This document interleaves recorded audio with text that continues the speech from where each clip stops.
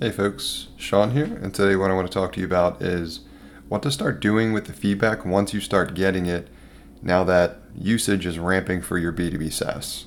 So I've incorporated a couple different ways to capture feedback, and if you haven't done this yet, but you have an active SaaS application with users actively engaging with it, you need to add a few. That way you can start getting feedback asynchronously from their usage, good, bad, and otherwise, which will inform what you might do with the product next.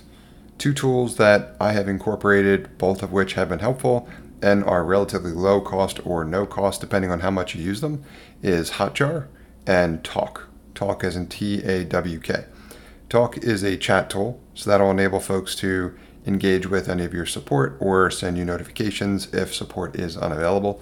That tool is free. It also has a mobile component, so you can get notifications on your phone if you're out and about, which is also convenient.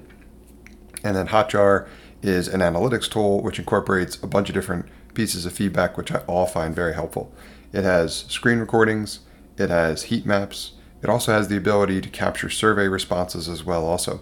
So I've configured both of those for my podcasting tool, and I'm starting to get feedback, starting to get good feedback. Something I've been getting more recently is related to how the tool works and what users might like to see instead of how it works by default at the moment. So they're looking for some advanced options. Now, one of the things that I'll caution you with here is as you're starting to collect feedback, don't necessarily feel the need to incorporate every little feature exactly how it's requested from everyone that's submitted feedback. Instead, I would recommend engaging with them if they've given you the permission to do so, to get a little bit more clarity in how whatever they're requesting, essentially they would like it to work best. That's number one. The second important element here is to make sure that you are building around the patterns of what's being requested.